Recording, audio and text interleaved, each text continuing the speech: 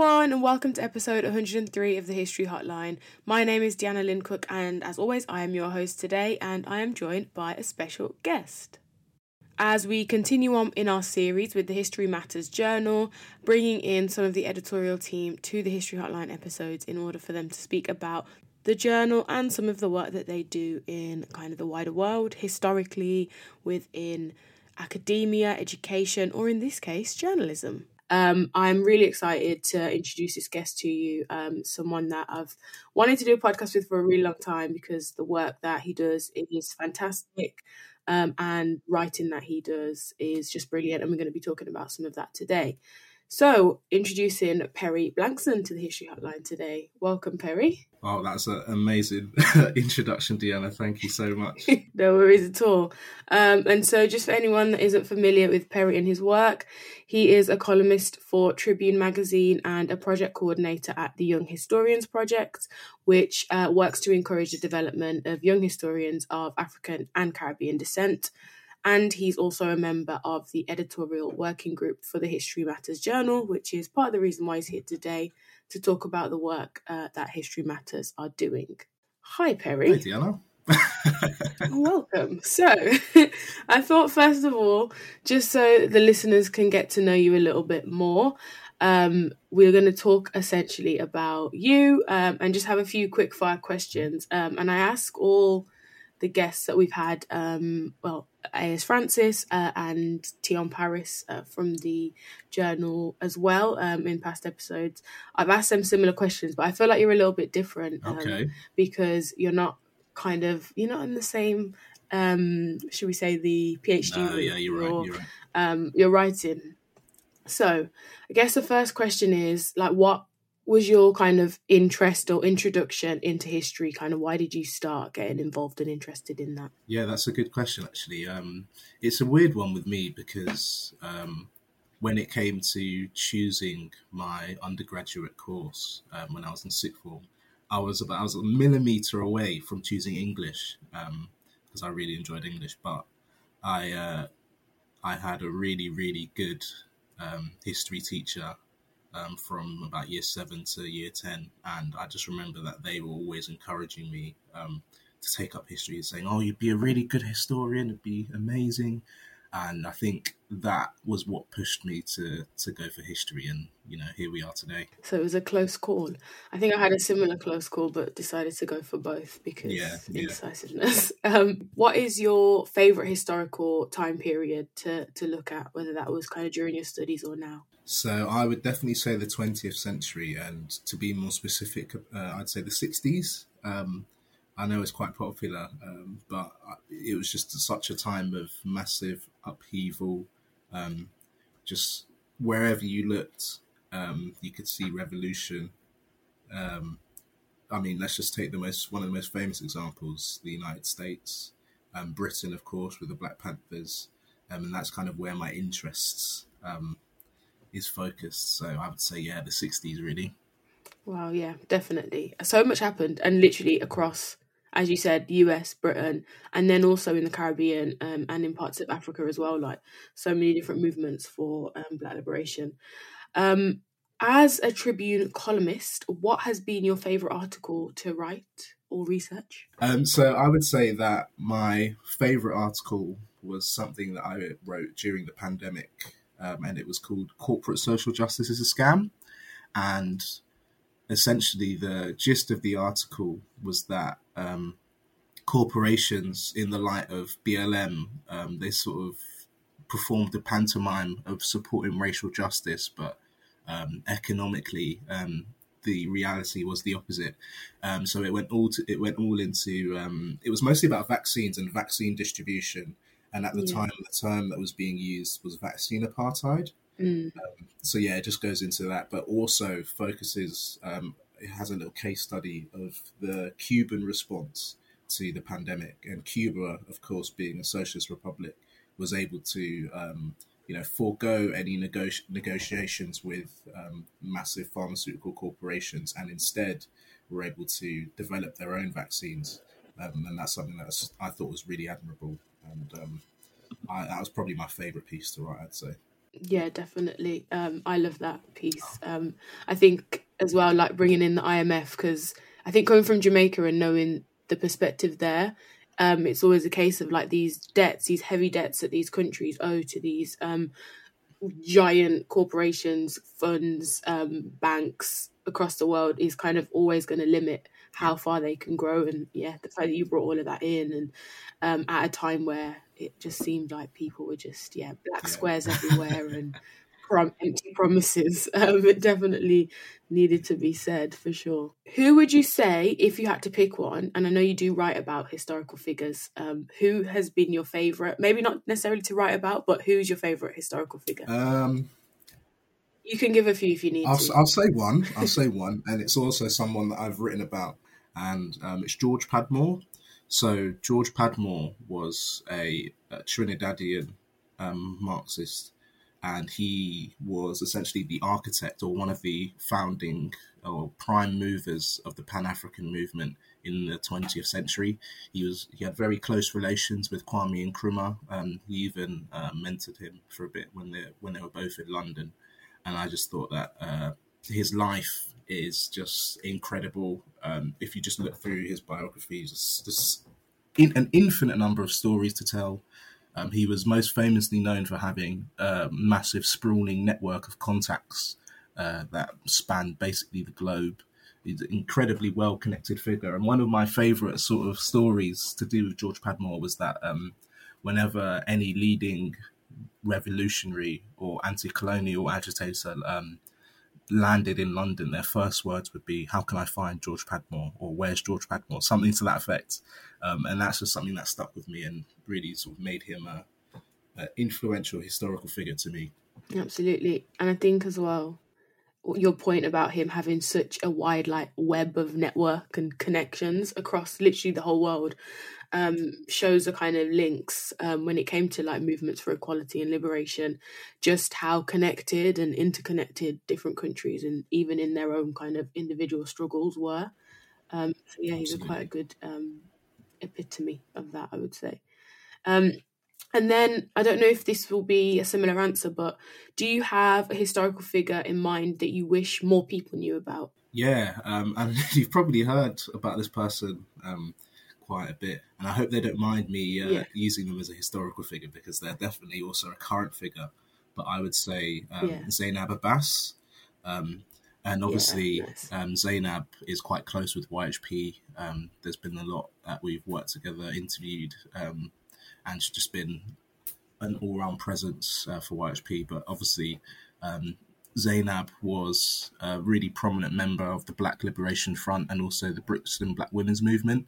Yeah. I recently actually interviewed Zainab, and just hearing the stories that she has to tell, I just wish more people knew of the involvement of not just Zainab but all the other women whose stories have not really been highlighted in terms of their contribution to the Black revolutionary struggle.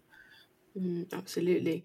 But that segues us quite nicely into the work of the History Matters Journal because that's essentially what it does, and it does so well in terms of bringing stories to light in within Black Britain and within movements in this country, and highlighting and showcasing these histories that have gone underrepresented and kind of underserved for so long.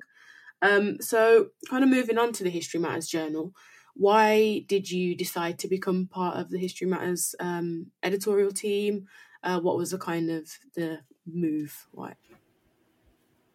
Yeah, so I was part of YHP, and History Matters is sort of the parent organisation of YHP, and I think it was Hakeem and Amelia who are currently on the editorial board. They reached out to me, and it was it was in the midst of them planning a conference, which I also attended, but Yeah, they asked if I'd like to be part of the editorial team, and I thought it would be a really good opportunity to sort of be in community with.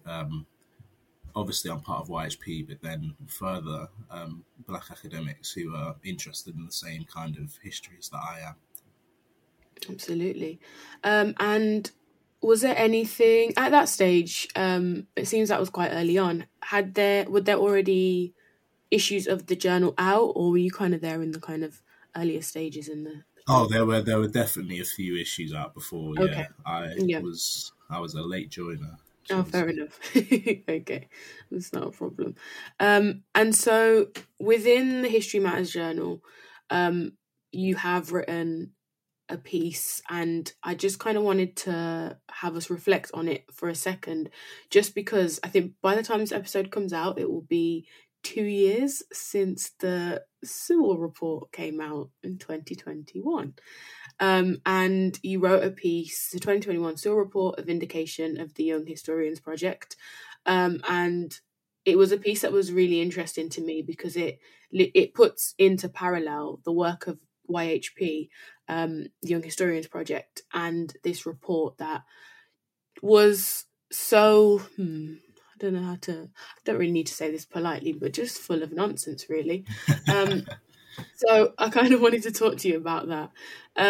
For the listeners that don't know anything about YHP or anything like that yet, do you want to give them a little bit of what YHP is and what is the work that they do? I mean, I can do that as well, but since you're here, So yeah, I mean, YHP is a collective of young people of African and Caribbean descent, aged about 16 to 25. Although we're definitely more towards the 25 end of the spectrum, I would say, in terms of membership. But we're a group of young people of African and Caribbean descent. We've all got an interest in Black British history, and we work on projects and we do interviews and all sorts of work to catalogue um, stories that have been stories that haven't had the attention they deserve, essentially.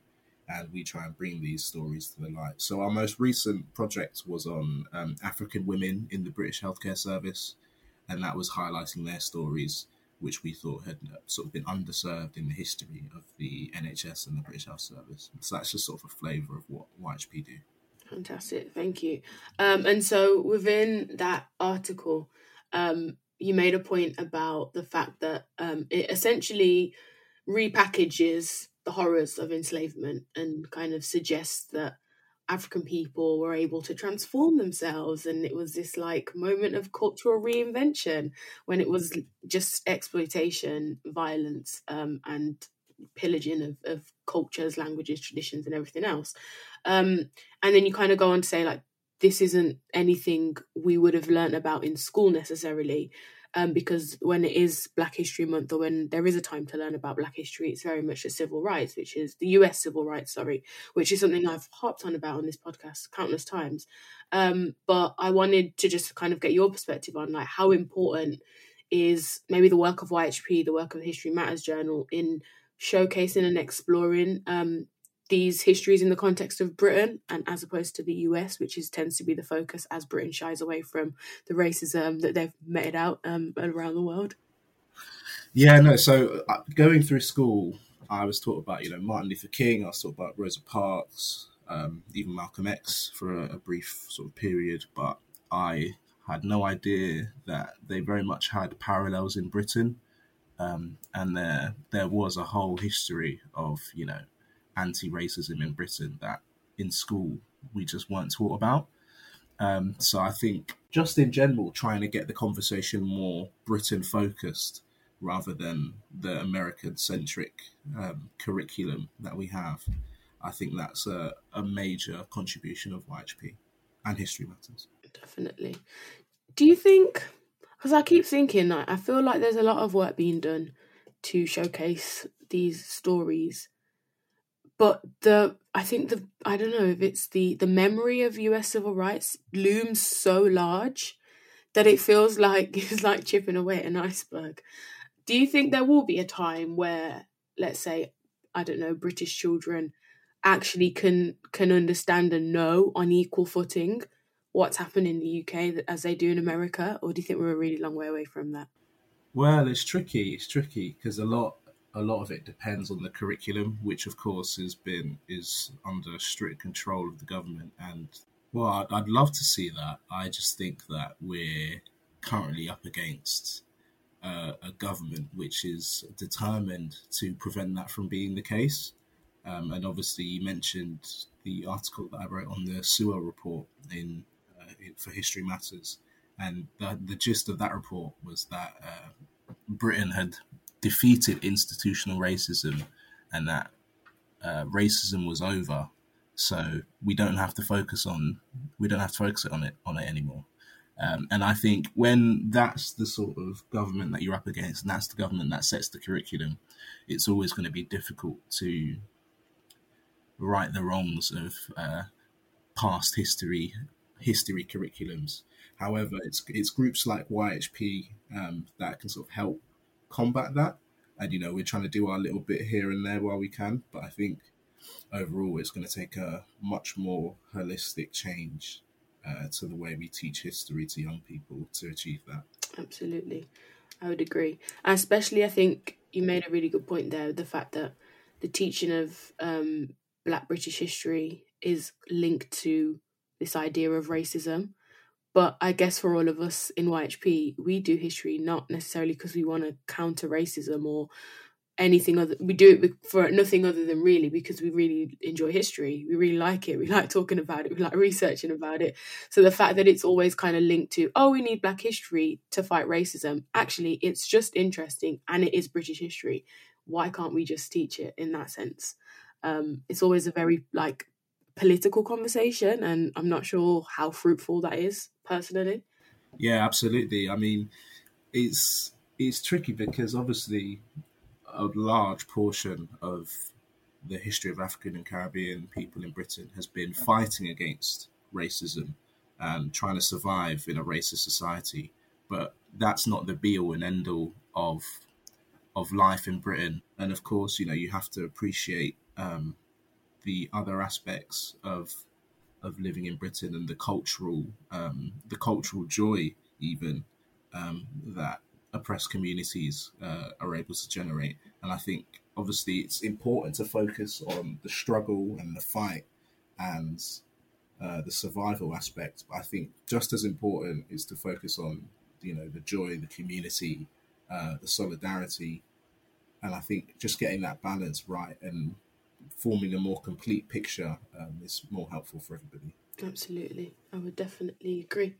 And one of the things that you've written about, one of my favourite articles that you've written is about Britain's secret war on Black power and state surveillance and that kind of thing. And it's something I've been interested in since the first episode of this podcast, when I looked at the Mangrove 9 and the surveillance that was on some of the members of the Black Panther movement in Britain and that kind of thing in the 60s and 70s.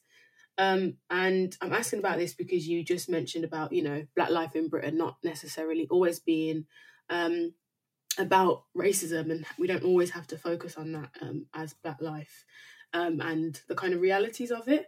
But I just wondered, within the article, how far and how much did the surveillance not help us as historians and the people that look back at this past history, but help us to get an insight into Black life? Obviously, not to say that it was a positive thing in any way, shape or form, but how much do we get from things like that as historians or as researchers and journalists doing this work? So in terms of the surveillance aspect, it's always quite tricky because you're dealing with the National Archive, you're dealing with the Colonial Office, Foreign and Commonwealth Office, you're dealing with the Home Office in terms of the documents that you're looking at. So in that way, you're looking at the lives of Black people through the eyes of the state. And that was my master's dissertation. That's what I looked at. And while I think it can be useful, I would say it's far more useful for looking at government attitudes towards these communities rather than anything internal, if that makes sense. Absolutely. One thing that really struck me in the article was a section about surveillance in Sheffield. This is so specific, but I couldn't let it go. But essentially, that I always thought that surveillance within, the special branch desk and that kind of thing was that some of the more prolific figures and those that had a following, shall we say. But in Sheffield, and I don't know, you can correct me if I'm wrong or unaware if this was happening in other places in the UK, but they were just doing surveillance and reporting on any black person, just black inhabitants of different places. Yeah, absolutely. So the Sheffield incident was it was interesting as the chief constable gave authorization to their officers to, and the quote is, observe, visit, and report on the black population in Sheffield. And also those measures went a bit further, and a card index was authorized, and this card index contained the names, addresses, nationalities, and place of employment of all 534 of Sheffield's black inhabitants at the time. There's actually there's a similar example of this sort of wholesale surveillance on the black community, and this took place in the 60s in Manchester. Kevin from the National Archives, Kevin Sewell, he shared with me initially a file. I think it was definitely a Home Office file, and it's a report that was drawn up by the Manchester City Police at the behest of the Home Office, and it basically is a massive. I'd love to show you a picture. It's a massive sort of A3 graph table of the inhabitants of Manchester, and it's split into ethnic groups. So it's got, I think it's got Caribbean, Indian, African, and other. But also one thing that's quite interesting is that it also has a column with I in. There's like an I marked in red, and that stood for illegitimate. Oh. So it was cataloguing the legitimacy of black children as well in Manchester. So, and it was also looking at what I'm going to put in quotes as race mixing that was going on in Manchester at the time. So it's a really interesting document. I'd love to show you. But yeah, that's the sort of activities that the government was involved in, at that time. Wow, you just wouldn't know. That is crazy. Yeah, exactly, and it's just sitting there in the National Archives, and that place though, that archives. Oh, especially that one, because I go there a lot for colonial office records, looking at the Caribbean, and like it's a minefield. Yeah, I mean, there's all sorts you can find there. I mean, when I was doing my master's research, it was really useful for helping me to find surveillance documents and just sort of intelligence documents, particularly when I was looking at the Caribbean aspect of the surveillance. There were tons and tons of top secret documents that have been declassified from years ago. But also, one thing with the National Archive is that it can be quite difficult to get your hands on certain things. For example, I know Marika Sherwood has been fighting for years trying to get the documents on George Cadmore released. And although the government says they don't have any, he was definitely under surveillance. But Yes. So yeah, that's just one aspect of the National Archives to also be wary of. Yeah, very interesting. Well, it's not interesting. It's very insidious, actually. The way in which they kind of pick and choose what we can access, when we can access it, and who can access it, essentially. This is very fascinating, this surveillance stuff. What made you do your master's on it? Like, what was it something you read? Like, how did you kind of get into this kind of topic? So it stemmed from my initial research into Kwame Nkrumah that I did for my undergraduate. And I was looking at the surveillance of Nkrumah himself. He was someone who was under surveillance essentially from the moment he stepped foot in London. And I just I thought the surveillance aspect was really really interesting, and I thought, why not look beyond Nkrumah and see what the state was up to in the 50s, 60s, and beyond. Is this something? This is something I'm assuming that still persists today. Maybe not necessarily with just like black people or leaders in that sense, but are these programs something of the past or something of the now, if you know? Well, I mean, if anything, surveillance has only become more sophisticated. I mean, we've got we all know that our data online can easily be sort of tracked, and that can be collected. And obviously, back in the '60s, that you had to, of course, manually surveil someone. You couldn't just use cameras. You could just use CCTV. You had to, you had to put a physical body to tail them, essentially, and report on their daily goings on. I mean, today, if you wanted to do that, you can just look at someone's someone's Instagram feed or someone's Facebook feed. You know what I mean? Wow, that's crazy, when you actually put it that way, in the sense of surveillance back then literally required someone actually physically following you, which means that surveillance then is based on one or maybe two or whoever followed, that their singular perspective. Not to say it's better now that there's cameras following people everywhere and GPS and that kind of thing, but it would have been literally up to one individual to create a whole kind of package, a file, like an image of this individual, which is quite scary when you actually really think about it. Yeah, absolutely. And obviously, while individuals would perform the surveillance, there were whole teams of people that were dedicated to, dissecting the findings of what had been found from the surveillance and then using that to take any further steps forward. So, for example, you could look at Roy Saw, who was a prominent figure in the Black Power movement of the 1960s, and the words that he said in Hyde Park during his speeches in Speaker's Corner, they were recorded by undercover officers who were physically there, and they were used to prosecute him in court. So that was some of the ways that surveillance was used to attack these activists.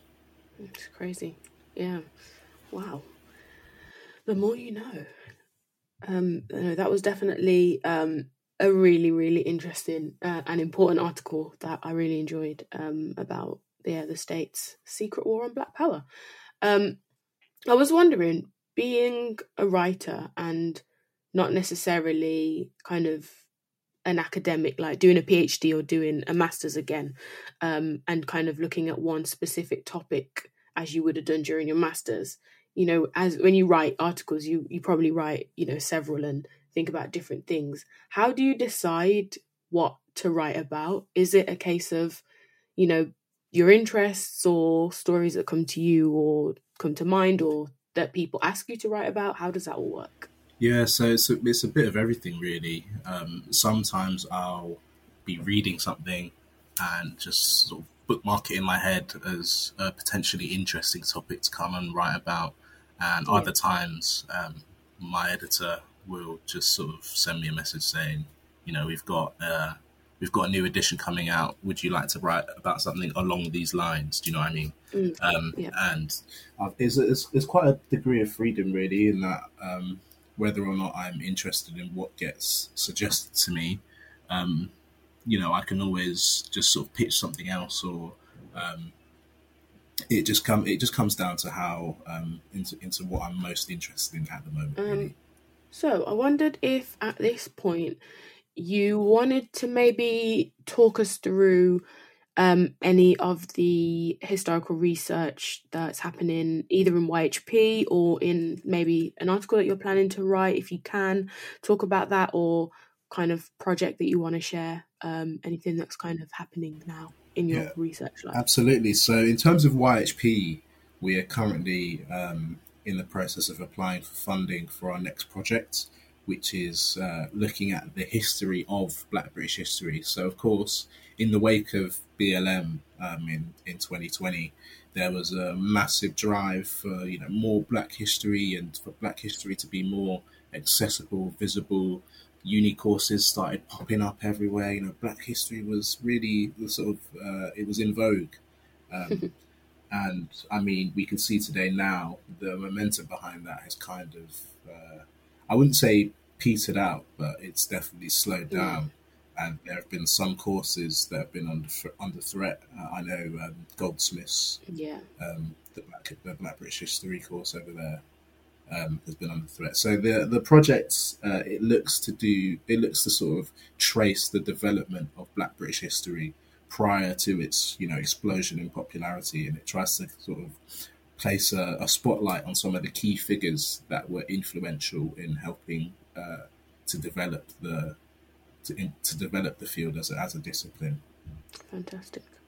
Sounds very interesting, and I am enjoying being a part of that. Like I don't know what's happening there. But now I thought we'd just kind of close by talking about the History Matters Journal, as that's kind of the reason why we're here.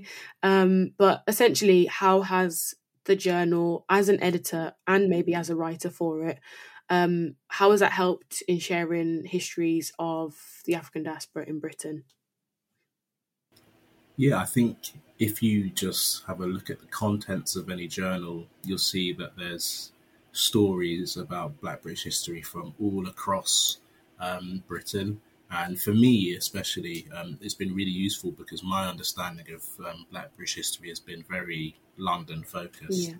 And what the journal is really, really amazing at is that it spans not only geography but time periods as well. I know I said that my focus is on the 1960s, but I've seen articles in History Matters that look at Edwardian Britain, Tudor Britain, just sort of the time periods that you wouldn't typically associate with the Black presence in Britain, but their stories are just as important. Wonderful, absolutely.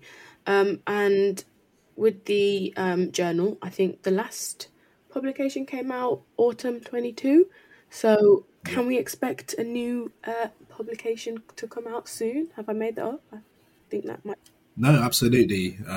We've got our next editorial meeting coming up quite soon, and in that we're going to have a look at some of the submissions that have been sent to us, and it's going to be sometime quite soon that the next journal is going to be coming out, so not too long. Wonderful. Sounds good. And with that, maybe not the next publication, but ones to follow, how can anybody listening here today that has an interest in these histories and has done some research and wants to kind of get it out there in the world, how can they contribute to the History Matters Journal? Yeah, so we're always looking for anything really, whether that's interviews, photos, historic documents, and if you're interested in contributing to History Matters, you can email us at histmatters@gmail.com. So that's HIST matters@gmail.com. Fantastic, thank you. And if you haven't listened to one of these episodes before about the History Matters Journal, and you don't know where to find it and read it, we're telling you now, you can find it online. It is completely free. There is no barrier to entry. You just need an internet connection and you need to be able to access History Matters Journal on the website and download it. It's that simple. It's a PDF. There's no excuses really. So Perry, for anyone that has listened to this episode and they're keen to read more of your work and kind of find out what you're writing next, where can they find you and where can they find your work? Primarily on Twitter. That's the social media platform I use the most. You can find me at Parius PB, so that's spelled PERIUSPB. And I'll post all of anything that I write for Tribune will be on there. And yeah, that's just basically where you can find me.